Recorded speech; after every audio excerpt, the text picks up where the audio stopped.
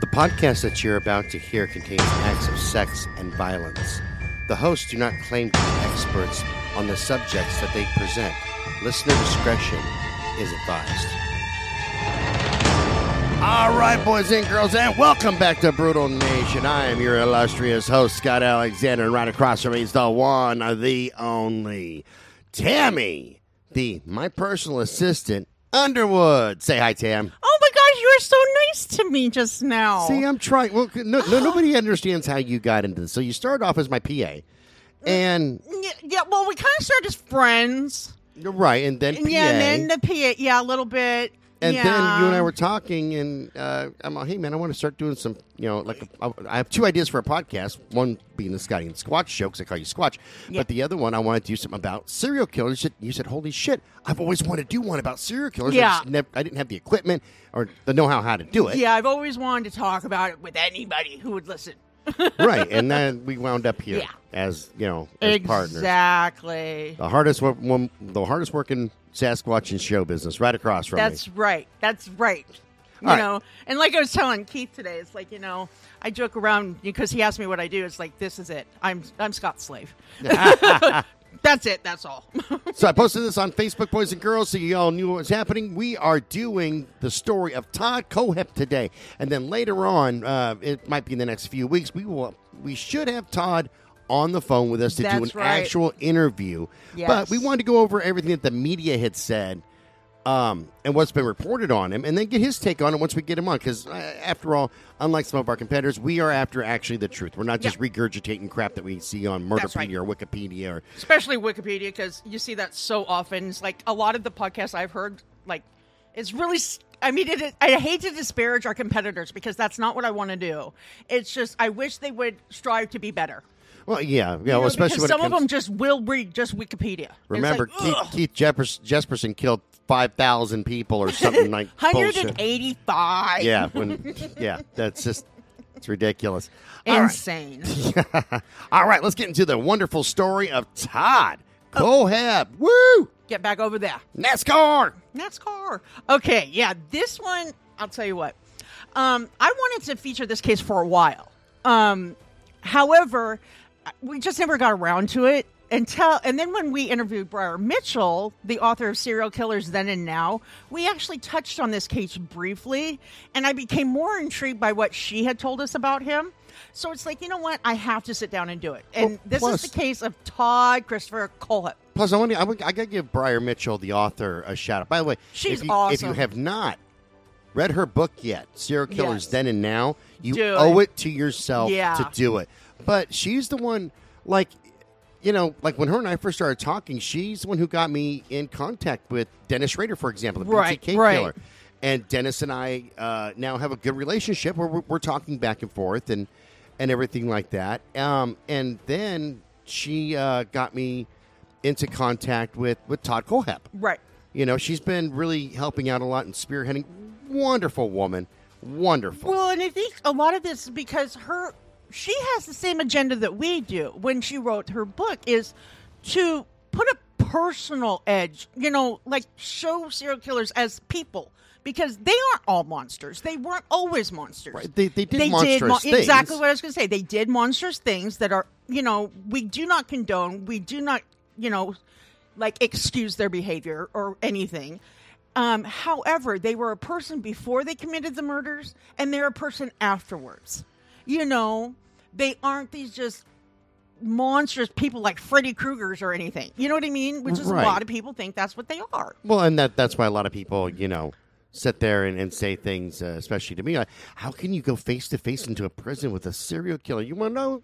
Even if they were not in prison, I wouldn't be afraid for several reasons. Number one, you have victim pool.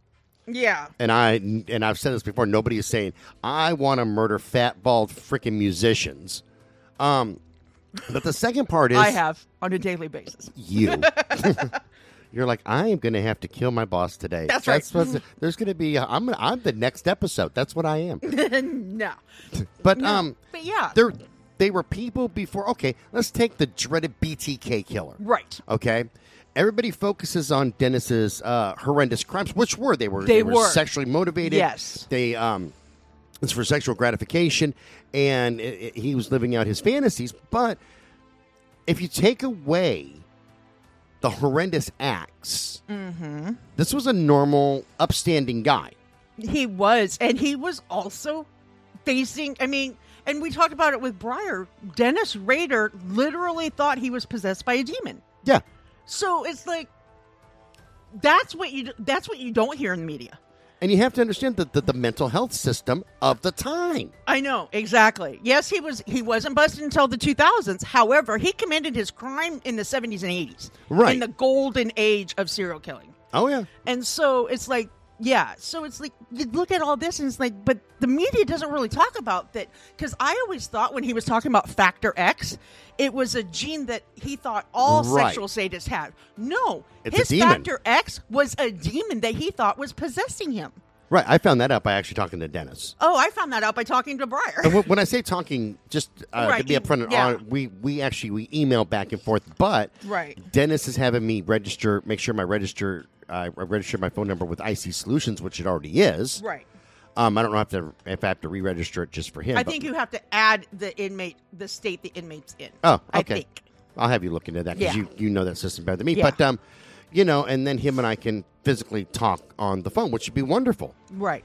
So far, but I enjoy the conversations with most of our serial killers, including the texts back or the messages back and forth with me and Todd Kohep. Right. Because with him, it's just two good old boys talking. Well, yeah, because he's from the South. He is. He's South Carolina. So that's just right next door. He was born in Fort Lauderdale, Florida. That explains a lot, though. The gator came out and saw its shadow, so 6 more months of Florida. There you go. That was for you. But, yeah. So let's talk about Todd, man. Yeah. So anyways, according to the reports I found, he murdered at least 7 people from 2003 through 2016 in South Carolina. However, he's most infamous for holding a girl captive in a storage container on his property. Now, through my research, I discovered he raped at least one woman, and he claimed to have more victims out there. Better? Lots. Okay, but here's the bizarre thing. At first, I found a lot of information about Todd's known crimes. However, you know me, I don't stop at the surface. I try to find as much information as I can so I can give you a broader picture. And it's like the deeper I dug, I kept coming across something that was really weird to me. It's like, what? But he's known as the Amazon review killer. I will get into that later because I'm demented. Him and I just talked about that via email. Yeah. Oh, my God. I was laughing. Oh, my God. I hope he didn't reveal to you one of the ones that I wanted to, get your raw No. He didn't. Him and I just talked. And one thing that he had said, and he'll reiterate this probably when he gets on the show, is that the media and the police took this as somebody taunting the cops. And he goes, no, it was a guy having a few drinks who was just having some fun on Amazon, which I've done. I was going to say, I will get into that in a little bit because I actually touch on that. Okay, so basically it was, I'm sorry, I'll tell you right now, I laughed. I laughed my ass off when I read them. But, here we go. Todd Christopher Kohep was actually born Todd Christopher Samsel in Fort Lauderdale, Florida on March 7th, 1971. So he's roughly our age. However, he lived in Georgia and South Carolina, like that, for most of his life. As I was researching his early years, I discovered he had a childhood like one would expect to see with someone convicted of serial murder. When he was 2 years old, his parents separated and divorced. His mother, Regina Tagg, or I think it's Tagg, T-A-G-U-E, wound up getting full custody of him. And in 1976, she married for a second time to a guy by the name of Carl Kohep, who actually adopted Todd. And, but according to a psychiatrist who evaluated him later, Todd and Carl had somewhat of a, quote, unhealthy relationship with each other. He's often said that he would rather live with his real father, even though they hadn't had contact for approximately 8 years. It's also said that Todd had an issue with the Boy Scouts. They kicked him out because of behavioral issues he was having. I read some articles that said during the time he was living with his mother and stepfather, his grandfather was physically abusive. Apparently, the old man would beat him severely numerous times, and at least one of those times using a cattle prod, which if those reports are true, would explain this next part. I've had to pay so much extra for that, just knowing that I can get it for... Just like I found another interesting statistic. Go.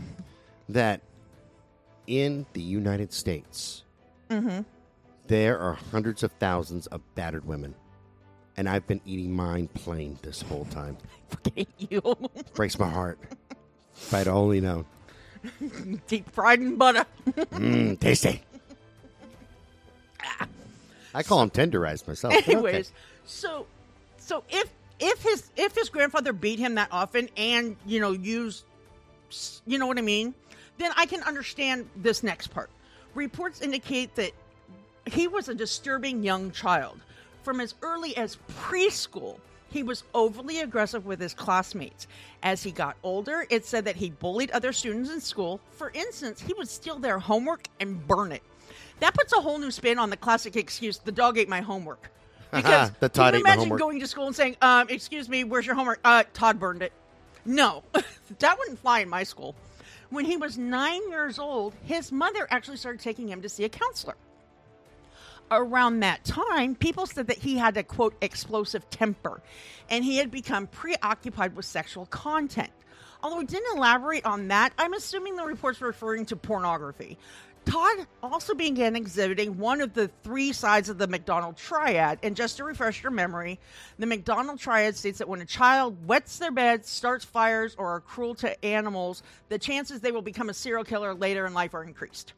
Todd mistreated animals, according to the reports I found. For instance, it said that he once killed his goldfish by putting bleach in its tank. I want everybody to remember the goldfish story, by the way, because that's going to play into when he is on the thing. Yeah, I was going to say, we'll talk about that with him, because I know that we brought this up with him. Now, some reports I read said that he shot a dog in the street with his BB gun. Yet a couple of other reports said that it was a gun and didn't specify what type. So it made it sound like it was like a pistol or something. It was a rocket launcher. Grenade. The dog's name was Osama bin Barkin. Osama, you've been barking way too much. Yep. Now, Todd's father later told the authorities that the only emotion he thought Todd was capable of feeling was anger. On the flip side, his mother told the detectives her son was, quote, not a monster. With those contrasting descriptions of Todd's behavior, it's hard to know which one is more accurate. However, I know this. Mothers tend to downplay their child's adverse behavior as their way of helping and protecting them. Now, I discovered that Todd was an inpatient at a psychiatric facility in Georgia for 3.5 months because he wasn't able to interact with other children appropriately. Therefore, I would venture to say there's probably more truth in his father's statements than his mother's, and I get into that a little bit later too. In 1983, when Todd was 12, his mother and stepfather Carl split up. After that, he moved to Arizona to live with his birth father. And then shortly after he moved in with his dad, he changed his last name back from Kohlhepp, from my understanding. I mean, it's really weird because it's like I had conflicting things that Kohlhepp was his dad's last name and he changed it to that. And so I can clear that up. Okay, go ahead. Okay, so here's the thing: is his stepdad's last name? His stepdad's name was Carl Kohlhepp. Okay. So Carl adopted. Right, I said that at the beginning. Todd, right? So that's why he changed his name to Kohlhepp. Right. And that has always been his name.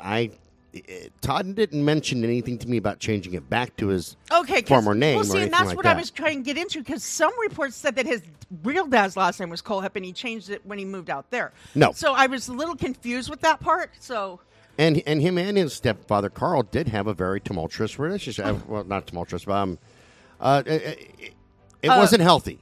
Yeah, I can. I kind of believe that. So, anyways, volatile? I think that's a better word. Volatile? Yeah, that could be a better word. Apparently, Todd's biological father might not have been such a positive influence on him. Now, before you judge me, let me explain what I mean. This older man passed along his hobby of collecting various weapons. That in itself is not the negative influence I'm talking about. But apparently, he also taught his pubescent son, which we all know is like very influential time, to blow things up and make bombs. Okay? That is just hillbilly shit. Okay, I'm but they stop. lived in Arizona. No. Stop right there. Now, his papa is from the South, okay? True that. That is just regular hillbilly things. Y'all out here don't understand that, okay? And I'm gonna help you guys out. I'm gonna educate you. It's boring when you're in the rural South, okay? Boring. So you do stupid crap. And one of those things is blowing crap up. Now, I'm not saying that it's right, but I ain't saying it's wrong. All right? So let's not sit there and go, oh, he blew things up. That's what made him. No, it's... Right. And you do things as a teenager, being pubescent and prepubescent to occupy your time. But I'm thinking that the reports are like, it's like, okay, but not only did Todd do it, but the father encouraged it. Well, yeah, because his dad was probably bored as shit, too. I was going to say, because I grew up in rural Iowa where nothing happens. And, yeah, we would do stupid stuff, but our parents wouldn't encourage it. You want to know why y'all were afraid to do stupid Southern things? Because y'all get way worse winters than they do in Georgia, Florida, South Carolina, That's places true. like that. And you're afraid your mom and dad would be like, no, you're sleeping outside. That's right.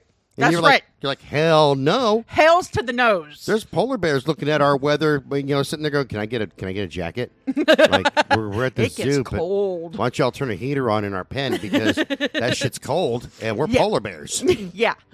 So even though they shared this bond, they didn't really develop a close relationship either, mainly because his father was rarely around.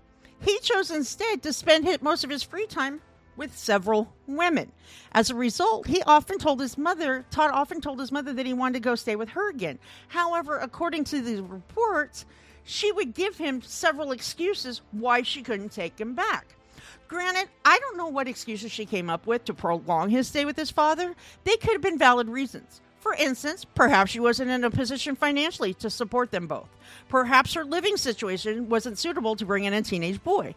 However, the fact that she continually came up with one excuse after another tells me she was most likely as concerned about her son's behavior as everyone else in his life at that time. Or... Okay. I see, you said that all sarcastic. Never mind. No, sarcastic I'm waiting. Fucker. No, maybe she was very hyper aware of her mental state. And she wasn't emotionally capable that could be of too. taking that on. Which at right. that time maybe could have been a rarity, but maybe she just wasn't emotionally able to handle that kind of stress. Now, it sucks because it's your kid. Exactly. But still. But then we all know that somebody who should never have been a parent. Oh, yeah. I'm one of them. I know. No, I'm kidding. I am a bad influence the devil won't even hang out with me. That's true. You are a bad influence on children. And everybody else. Yeah, that's true. That's true. We both know somebody who will not go to Vegas with you. I know, bastard. Makes me sad because I want to go to Vegas with all y'all, but no, he won't. Want to drag a buddy of mine with me, and he keeps on saying, no, you know what will happen? We're going to get arrested. And I tell him the same thing. I have attorneys for a reason. We'll spend maybe a day, maybe 2 days in jail if we happen to get arrested. That's right. Tops, 2 days. Tops. So dumb. Now. Help a brother out. Right? So when Todd was 15 years old in Tempe, Arizona, when he abducted a 14-year-old girl on November 25th, 1986, he forced her to go with him by using a .22 caliber handgun as a threat. He then took her to his house, covered her mouth with tape, and bound her arms and legs before he raped her. When he was finished, he walked her back to her house and let her go. However, he did tell her, if you report this to anybody, I'm going to come back and murder your siblings, your brothers and sisters. Maybe her brothers and sisters were little assholes. Right. However, she reported the assault, and Todd was arrested and charged with kidnapping, committing a dangerous crime against children, and sexual assault. The following year, he accepted a plea bargain. By pleading guilty to kidnapping, the other two charges were dismissed. The judge sentenced him to a 15-year prison term, and he was to register as a sex offender upon his release. Now, according to the original court reports, Todd was given a psychological evaluation, which reported he had suffered from borderline personality disorder. Unlike back in the mid to late 1980s, today there are many diagnosable mental health disorders. However, I know that knowing the difference between all of them can be a little confusing, especially since some of them display similar symptoms. Let me explain what I mean, and I'll give you more information about the bipolar disorder itself, BPD. Now, for instance, when I was in my early 30s, I began having severe emotional issues. My moods were all over the place, and it got to a point where I didn't feel like I had a purpose for existing. So when I started having thoughts of suicide, I sought the help of a psychiatrist. Initially, they diagnosed me with borderline personality disorder. However, when the medications they gave me weren't working, they was like, oh, maybe you actually have bipolar 2, right? Which is another BPD, but not the same. But when I looked at both disorders in the DSM, they have very similar symptoms. People with BPD have an extensive pattern of extreme emotional reactions, a distorted sense of self, and an unstable relationships with others. Often people who are affected by this mental disorder will act out with dangerous behaviors or engage in some form of self-harm, like cutting. Unfortunately, over the years, BPD has received negative publicity in the media, and sufferers can also be socially stigmatized by practitioners and psychiatric professionals. Therefore, it's also one of the most underdiagnosed mental health disorders, and as a result, 8 to 10% of the individuals affected by BPD wind up committing suicide. Well, and I can totally understand why. Mm-hmm. Like you said, because like if you're looking at anything in media, like a TV show, a movie, mm-hmm. anybody who is bipolar either 1 or 2, oh yeah, is automatically they got this stigma that we're crazy. Yeah, totally off the wall, like it happens all the time, type of bullshit, and that's just not the way that it works. No mental disorder, right? You know, with the exception of like being mentally retarded. Is an all-the-time thing. When you talk about like multiple personality, schizophrenia, right, things like that, it's not an all-the-time thing. It's something that exists in you, right, and is often triggered. Yeah, and then there's a I'm trying to remember back from school. God damn it, a trigger effect, but there's a cause, right? There's some form of stimuli mm-hmm. that activates that part of the neurosis, right. Right. That sounded almost like I knew what the fuck I was talking about, but I can't remember. A little bit. So considering everything we've heard so far about Todd's early life, unhealthy relationships with father figures, aggression towards others, cruelty to animals, unstable living situation, and more, I'm not surprised to learn he was diagnosed with with borderline personality disorder. Not at all. So when the judge read the report, what the psychologist stated, and the fact that they had also registered his IQ, I think at like 118 or something like that, which is above average. He stated Todd was very bright and should be advanced academically. However, he was behaviorally and emotionally dangerous. Therefore, the chances of him being rehabilitated were less likely. Right before handing down the sentence, he also made this statement. At less than the age of 9, this juvenile was impulsive, explosive, and preoccupied with sexual content. He has not changed. He has been unabatedly aggressive to others and destructive of property since nursery school. And I want to get back to something here. I mean, I did a little research, and I don't have it here, but biochemist from Germany and an English psychologist did a study. And that sounds like a bad joke. Like no, a rabbi and a priest walking to a bar. It was either 2010 or 2017. I can't remember exactly when. But they conducted a study to find out because you know why they say average IQ is this, like 85 to blah, blah, blah? Right. Because IQ levels in different parts of the world are different. The average IQ is different. I noticed in the top 10 locations out of 148 locations worldwide, in the top 10, all but 2 or 3 were Asian countries, and the bottom 10 were all African countries or states or whatever. However, what I found amazingly funny was the U.S. wasn't even on the list until number 24. So we're dumb. We're not dumb, but we're not smart either. Jesus Christ. I know, right? That's good times. So anyways, he also apparently turns out that Todd's probation officer had something similar to say, which was included in the court documentation. However, he also added Todd, quote, felt the world owed him something. On the other hand, Todd's defense attorney for that early case later stated that when he was defending Todd, that in the future, he did not believe his client would go on to harm others. However, according to the pre-sentencing report, one of his neighbors described Todd as, quote, a devil on a chain. Other court records offer more details on the troubled youth. He destroyed his bedroom with a hammer after it had just been remodeled. He told his mother he was going to kill her, and he forced a boy, and this kind of was funny to me too, but I shouldn't laugh about it because people are going to judge me. He forced a boy to get into a dog cage, locked it, and then rolled the kid around inside. Which is something we would have done. Yeah. Did you do that to Phil?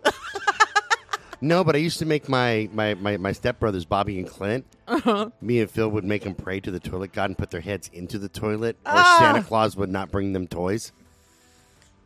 That's wrong. In the end, Todd was sentenced to serve 15 years without the possibility of parole. In other words, the judge ordered him to serve the entire 15 years with no option for early release.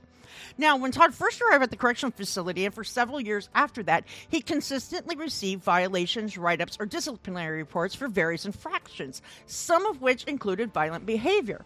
However, shortly after he celebrated his 20th birthday, and for the rest of his incarceration, there weren't any more violations on his record for disobedience. Well, so it's like he grew up. Well, it's a person thing. Like, think about it. Like, I knew, like, during my, I would say, college years. You were a hellion? I was, like, okay, so.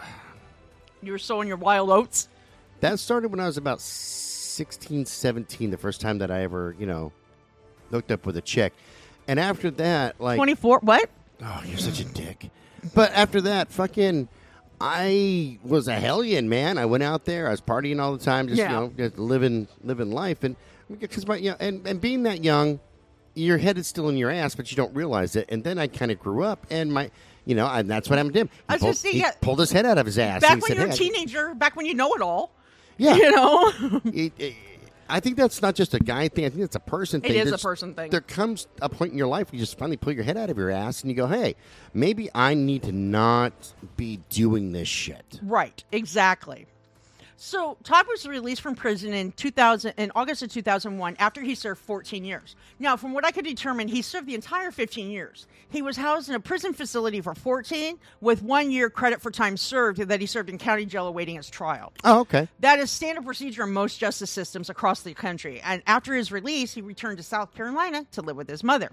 But there was a period where he was still living in Arizona. I'll get into that.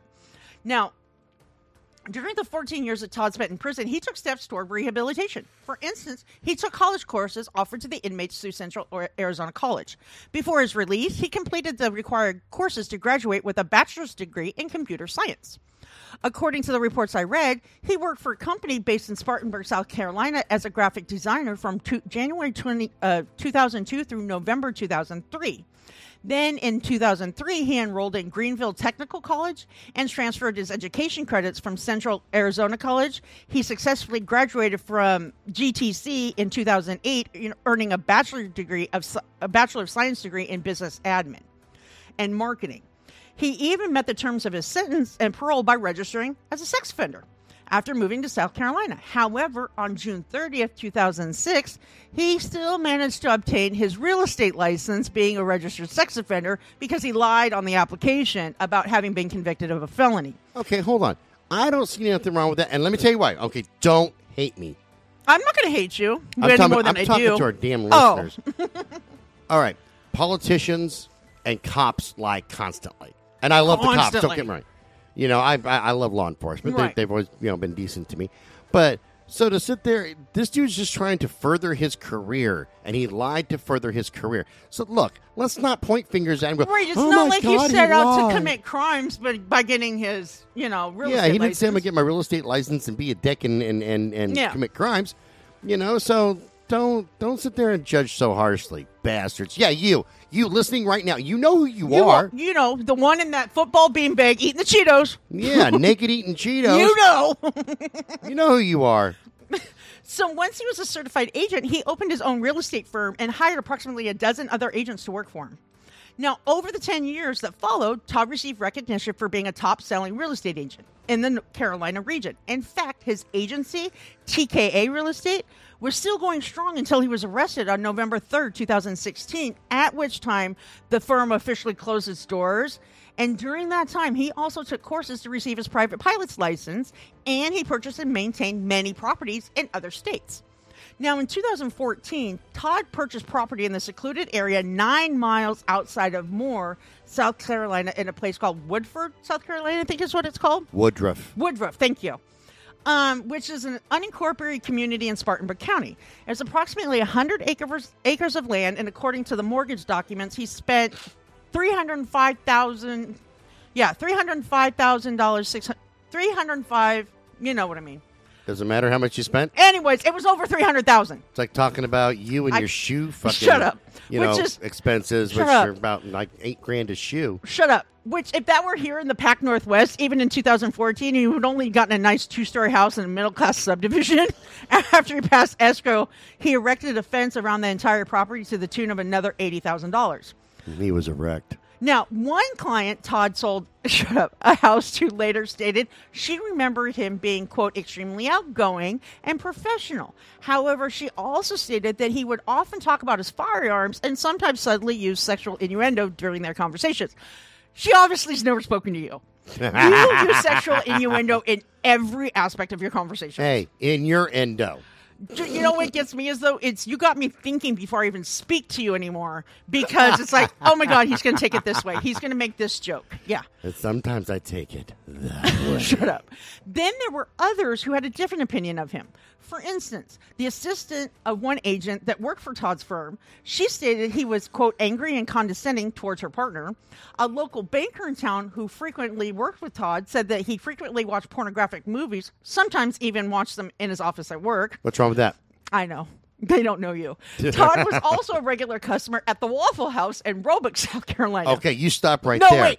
The waitresses there said that his behavior towards them was very disturbing. In fact, it became so bad that a male cook had to take Todd's order when he came in so the girls didn't have to have contact with him. This male cook stated that one server bothered by Todd's behavior was Megan Lee McCraw-Coxey, who later was one of Todd's victims. Oh, well, shitty. Yeah. But ain't nothing wrong with going to a Waffle House, y'all. I wish we had Waffle House here. Right? Way better than Denny's. I'm telling you. Now, let's see here. I almost lost my place. Now, on November 6th, know your place, woman. A customer walked into Superbike Motorsports, a well-known motorcycle shop in Chesney, South Carolina. Chesney is approximately 29.5 miles north of Moore and 5 miles south of the state line of the Carolinas. More or less. Yeah. Rather than being greeted by employees of the shop, the customer arrived to find 4 people dead in various areas around the premises, each suffering from gunshot wounds. Autopsy reports indicated that each one had been shot, says multiple times, according to this report, but I found out later each one had only had 1 shot to the head. Yep. They identified the victims as owner Scott Dean Ponder, service manager Brian Thomas Lucas, mechanic Chris Michael Shuby Sherbert, and bookkeeper Scott Ponder's mother, Beverly Elaine Guy. Now, when detectives processed the crime scene and conducted their investigation, they had some initial assumptions regarding the series of events, starting from when the shooter arrived to, when he killed his last victim. According to them, the unknown gunman entered Superbike Motorsports through the rear entrance. From there, he encountered the mechanic, Chris. Through the rear entrance. Shut up. Working on a motorcycle in the shop. So he shot Chris first. Next, he entered the showroom area of the establishment where he shot and killed the bookkeeper, Beverly Guy, as she was running across the floor. The third victim was service manager Brian Lucas, and he was shot. He was trying to exit the building through the main entrance. And then finally, the gunman chased down Scott Ponder in the parking lot and shot him. Now, reports indicate that Scott's wife told the authorities later, after they found out it was Todd that had committed the crime, that he had been a disgruntled customer who had frequented the shop multiple times and was never satisfied.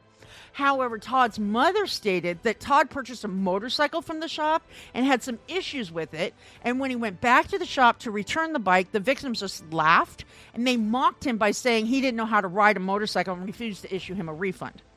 That's another thing that we're going to be talking to him about. Because trust me, the truth is stranger than fiction. Right. So in August 2016, 32-year-old Charles David Carver, Charlie, and his 30-year-old girlfriend, Kayla Brown, were hired by Todd to clear brush from one of his properties. They went over there to do the job on August 31st and never returned home. Authorities later determined that Charles had been shot multiple times somewhere on Todd's property. Although Charles and Kayla had been reported missing when they didn't return home, their disappearance made headlines when posts were made to Charles's Facebook page after nobody had physically heard from him for days. According to the reports, his friends and family stated the posts were, quote, unusual in nature, which led them to believe that he wasn't the one making them. Their suspicions intensified on October 1st when they saw another post allegedly from Charles with the following lyrics from Hotel California. Last thing I remember, I was running for the door. Sing it with me, Scott. I had to find the passage back to the place I was before. Relax, said the ninth man. You are programmed to receive. You can check out any time you like, but you can never leave. There you go. Boom, boom. Okay. Anyways, approximately 2 months after Charles and Kayla disappeared on November 3rd, investigators and technical analysts on the case determined the GPS location of the couple's cell phones before they stopped transmitting. That led the authorities to Todd's property. Once they arrived, they heard what sounded like banging on metal. They followed the sound until they came to a metal storage container. They found a bad drummer in there going, man, I'm trying to get some practice in. The investigators knew it wasn't an animal, so they broke the locks to open the container and found Kayla inside. Reports from the rescue say that she was, quote, chained to the wall like an animal. And as they were searching the rest of the property later, they discovered Charles' vehicle. It was pushed down into a ravine and covered with brush. Now, when investigators interviewed Kayla, she told them Todd made her watch as she shot Charles to death. And Todd's mother told them that her son only shot Charles because he had a really smart mouth, which angered Todd, which sounds to me like she was trying to justify her son's behavior by placing the blame on the victim. However, during Todd's confession, he told the authorities that he didn't murder Kayla and only held her captive because he didn't have a reason to kill her. She didn't do anything wrong, he said. Therefore, he didn't have a reason to harm her. However, according to the statement that Kayla gave shortly after she was rescued, Todd only shot Charles because he was mad at her. Now, Kayla was held captive by Todd for approximately 65 days. During that time, she stated he raped her multiple times. He also made sure she was too scared to attempt an escape by showing her where he had buried other people he had murdered. Now, once law enforcement officials were able to rescue Kayla, they started a 2-day search. By the time they concluded their search, they recovered 2 additional bodies buried around the property, in addition to Charles's. The authorities later discovered they were a married couple from Spartanburg, 29-year-old Johnny Joe Coxey and his 26-year-old wife, Megan Lee Coxey, the waitress I mentioned above. Now, a missing persons report was filed for both of them on December 22nd, 2015. According to reports, Todd had been looking for a couple of people to do some odd jobs around his property and hired them to do it. Autopsy reports determined Megan died from a gunshot wound to the head, and the coroner estimated her time of death was around December 25th to 26th, and Johnny's autopsy determined his cause of death was a gunshot wound to the torso. The coroner estimated his time of death was approximately 7 days before hers. According to the medical examiner's reports, the authorities could identify the remains from the intricate tattoos each of them had. Now, the same day that the authorities found Kayla, they issued a warrant for Todd's arrest and apprehended him a short time later. During his interrogation, he made a full confession. However, before he did so, he had stipulations. He wanted to talk to his mother in person so that he could give her a picture that he had on his person, and he wanted the authorities to allow him to transfer money to a college friend that a friend of his had set up for their child. Now, reports indicate before Todd confessed his crimes to investigators, he told his mother everything. He informed her he had committed the kidnappings and he was accused of, the murders the authorities were aware of, as well as a massacre at Superbike Motorsports. When Todd revealed to the authorities that he was the individual who had murdered Beverly Guy Scott Ponder, Brian Lucas, and Chris Sherbert, he stated that he only shot each individual one time in the head. They knew he was telling the truth because that was a detail the case had never revealed to the media. I think that's why the media got the reports were wrong earlier. Yeah, probably. Yeah. Because most of the time I find that the mainstream media just guesses. Pretty much. And they go, must be true. Exactly. During the extensive search of Todd's property, law enforcement officials also recovered several weapons that he had buried around the acreage. A cache of weapons included some semi-automatic rifles, 9mm handguns with silencers, and a shit ton of ammunition for each one. When they ran Todd's name through the database of registered gun owners, they couldn't find it anywhere. That led them to speculate that he had gained them from someone illegally, which I will get into. When tech experts searched his computer and hard drive, they found something very interesting. However, I'll talk about that in just a moment. Now, not long after Todd was arrested, he told the authorities that he confided in his mother that there were more victims than what the law enforcement officials were aware of. Apparently, his mother asked him how many more, and he said, "You don't have enough fingers." Now, then, when he was being interrogated, he told the detectives that he was in Arizona when he shot somebody, killed them, and buried them.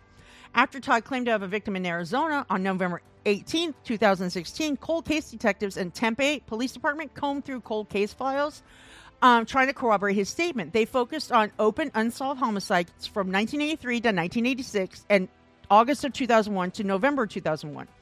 So that was when he was living with his father and right after he was released from prison. Then on November 25th, 2016, the Greer, South Carolina authorities announced that they were investigating Todd as the prime suspect of interest in a cold case robbery where 3 people were killed at Blue Ridge Savings Bank. The bank robbery and the massacre at Superbike Motorsports occurred within 6 months of each other. According to the reports I found about this case, as of May 16th, 2018, they had yet to prove there was a link between Todd and this case. Not to mention, he has consistently maintained he had absolutely no involvement in it.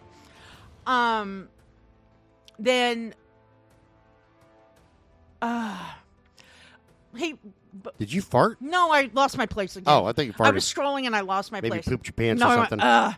Okay, so when Todd was arrested, he appeared in court for his first arraignment. That's when he initially only charged with 1 count of kidnapping for the Caleb Brown abduction case and 4 counts of murder for the mass shooting at Superbike. It wasn't until after that when he was arraigned on 1 more count of kidnapping and 3 counts of possession of a weapon during the commission of a violent crime. And then again, he was charged with 3 more counts of murder.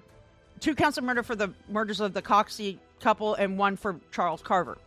Now, the court scheduled Todd's next hearing for January 19, 2017. However, for that hearing, his attorney had filed a motion to waive their right to appearance, which means they pretty much were letting the courts decide what to do. Rather than take his case to trial and put his fate in the hands of the jury, and to avoid receiving the death penalty, Todd accepted a plea bargain. The terms of his plea bargain stipulated that in exchange for pleading guilty to all 7 counts of murder and the kidnapping and the criminal sexual assault, Todd received 7 life sentences with the possibility. Those 7 life sentence terms are to run consecutively, though.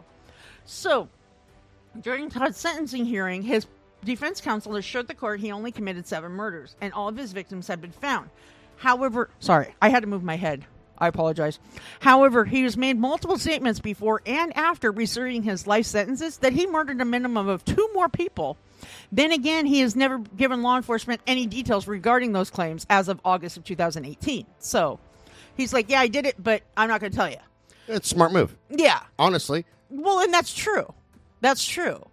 Now, this part I find is very hilarious. I found this so funny. As I was going through all the articles and reports about Todd's case, I came across something interesting that didn't come out until after he was arrested for murdering 7 people and holding another one hostage for over 2 months. After Todd was released from the Arizona prison in 2001 and before he was arrested in South Carolina, he created an Amazon account. Now, this isn't something we would normally raise a red flag. After all, Amazon reports they have over 200 million Prime members, and that doesn't include the non-Prime members. Now, after Todd was arrested for murdering 7 people, the authorities found and the media discovered some interesting information about Todd's Amazon profile. Apparently, he liked to review various products. Again, not a red flag, because I used to be an influencer who reviewed products that were highly discounted or free. Okay. However, when you discover the products he was reviewing and read the feedback he posted, some believe those reviews were his way of taking pride in the murders he committed without coming out and telling anybody what happened. I actually read snippets, and I will read some to you here in a minute. It said that Todd is said to have written, and I'll be honest, I thought they were funny. Yes, now that we know what he has done, I can see how some would find them disturbing. However, if I had read them before his arrest and details of his crime were revealed, I would have thought they were a joke and shared them all over my social media. Then again, Scott and I have been very vocal about the fact that we know we are disturbed individuals. Yeah. Most people know that Scott and I don't just co-host this podcast together, but I'm also his personal assistant. In other words, we work so closely with each other that sometimes we either finish each other's sentence or we seem to know what the other one's thinking. Well, hold on. Let me clarify a few things. We work so close, seriously, it's like an old married couple. Like, we get along most of the time. Yeah, my mom calls us work wife, husband and wife. Yeah, and then there's sometimes her and I argue because then all of a sudden me being the boss goes out the fucking window and we're just bickering like we're two old married you, Scott! Yeah, like we're an old married couple, you know. Yeah, and then 10 minutes later, we're fine. Yeah, then we're A-okay, and, you know, business continues on. And then, you want to hear the fucked up part? Huh? I wouldn't hire anybody else to do your job. Because nobody else would do it. That's true. I would get sued so fucking often because of my mouth and just waking people up and going, I am an asshole. God damn. Now, I said all this to say this one thing. I can totally see Scott leaving reviews for the same products and giving feedback with words very similar, if not identical, to the ones Todd is said to have written. Before I get into the items Todd left feedback for, I have a disclaimer. I will quote the review snippets verbatim from the articles I read. Therefore, these are not my words, so don't shoot the messenger. In other words, don't send me the hate mail, okay? I'll get it anyway.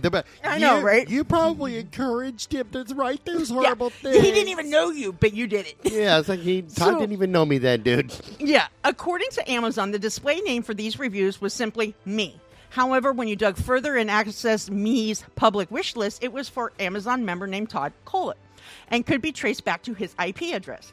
Reports indicate Todd reviewed approximately 140 products from May through September 2014. He began posting his feedback within a few months of purchasing the 100-acre property. Now, Todd purchased and reviewed a wide variety of items. Some items would probably fall under the category of survival, including shovels, tactical vests, weapon mounts, gun magazine pouches, taser guns, carabiners. Thank you. And emergency medical kits. Others might be classified as home improvement, heavy-duty chains, chainsaws, padlocks.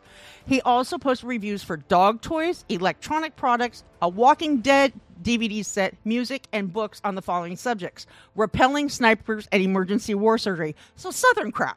Yeah, seriously, that's just good old boy shit right there. Yeah. Don't be judging him on the shit that he bought, y'all. No. So below are some of the snippets from the items he supposedly reviewed. And if I didn't know better, I would say Scott actually wrote the third one, if not all of them. Okay? Oh, here we go. Number 1, heavy-duty chain. Useful when neighbor acts out. That's it. Next was for a padlock. Solid locks. Have 5 on a shipping container. Won't stop them, but sure will slow them down until they're too old to care.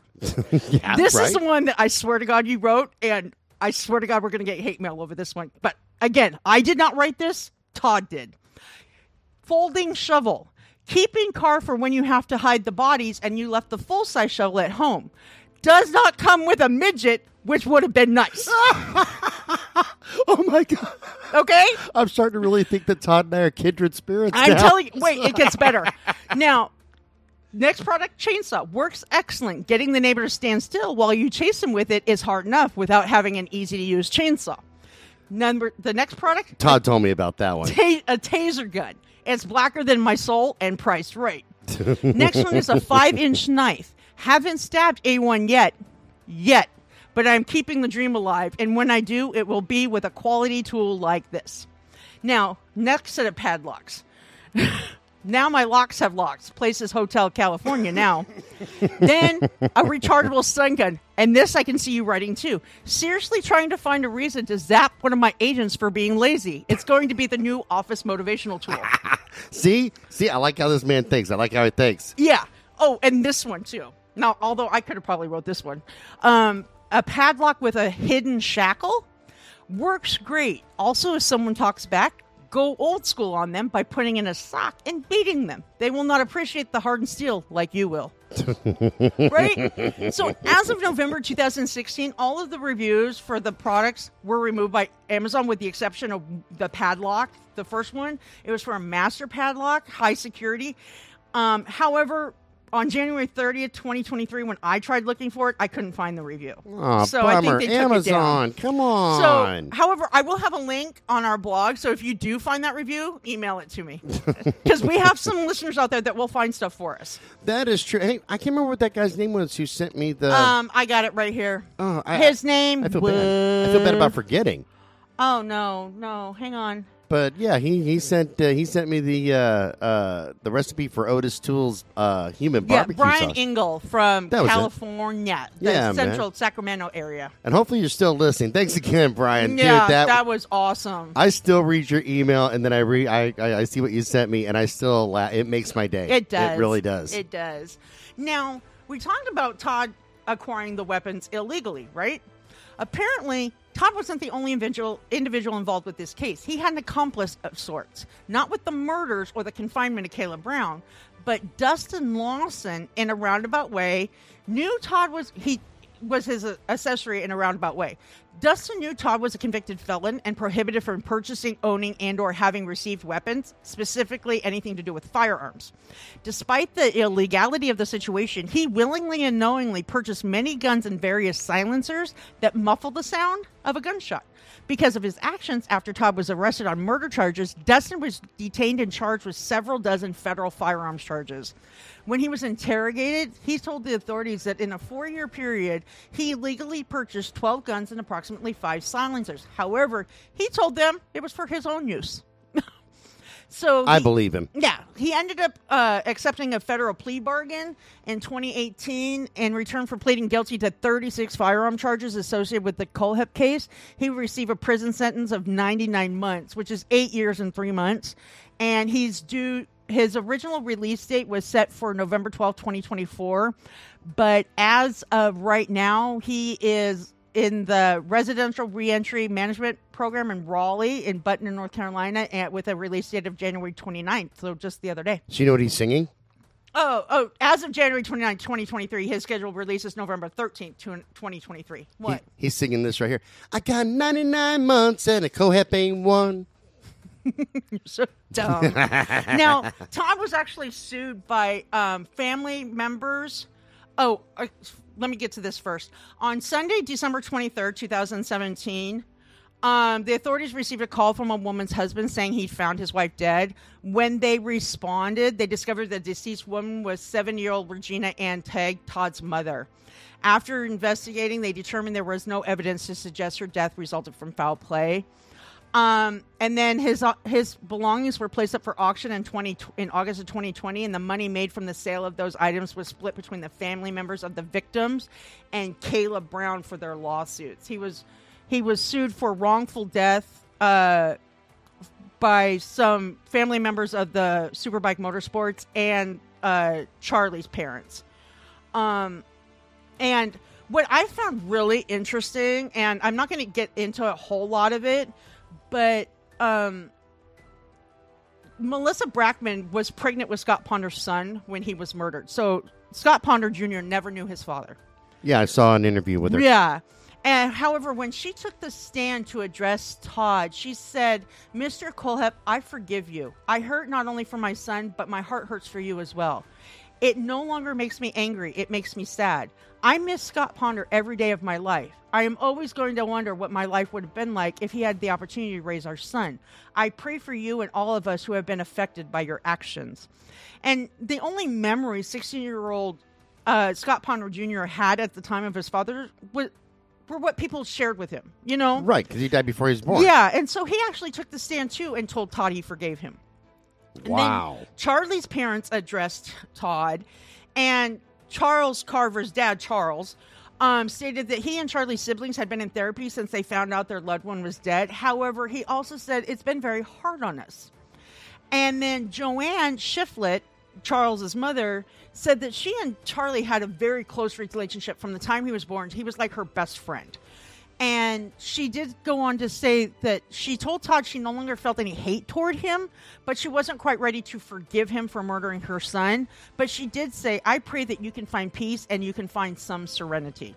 That's fair enough. It's fair enough, yeah. You know, at least they're not, I mean, because no matter what they do, no amount of money that they sue him for will ever bring their loved one back. Yeah, that's true. You know, so it's not for people to continue to hold on to that hate ultimately hurts them even more because the person who did it really is not affected by it anymore. Right. No, totally. You know what I mean? And then, of course, Kayla sued for, filed a lawsuit for wrongful imprisonment. Wrongful and false imprisonment.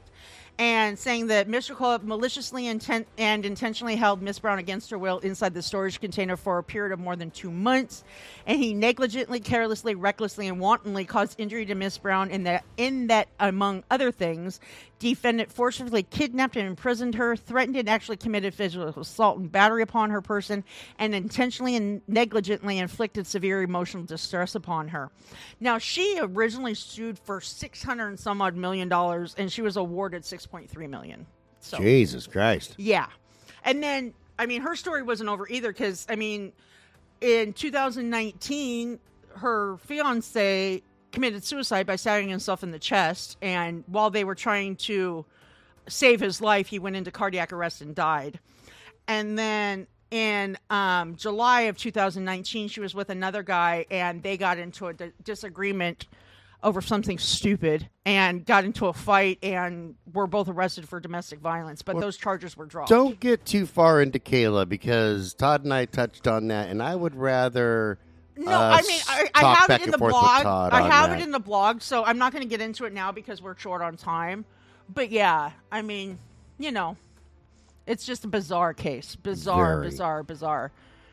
But is that all you got? That's all I got. All right, boys and girls. Remember, you can send us an email at brutalnation@twistedbluellc.com. Check us out on Medium, Crime Beat on Medium, and wherever you get your blogs. This show's copyrighted 2023 by Twisted Blue LLC. All rights are reserved, and if you're hearing this on anybody else's show or podcast, they're lying. David bastards. It's not theirs. Nothing. Mine. All mine. That's my red cup. We will see you guys later. Bye-bye. Bye, everybody.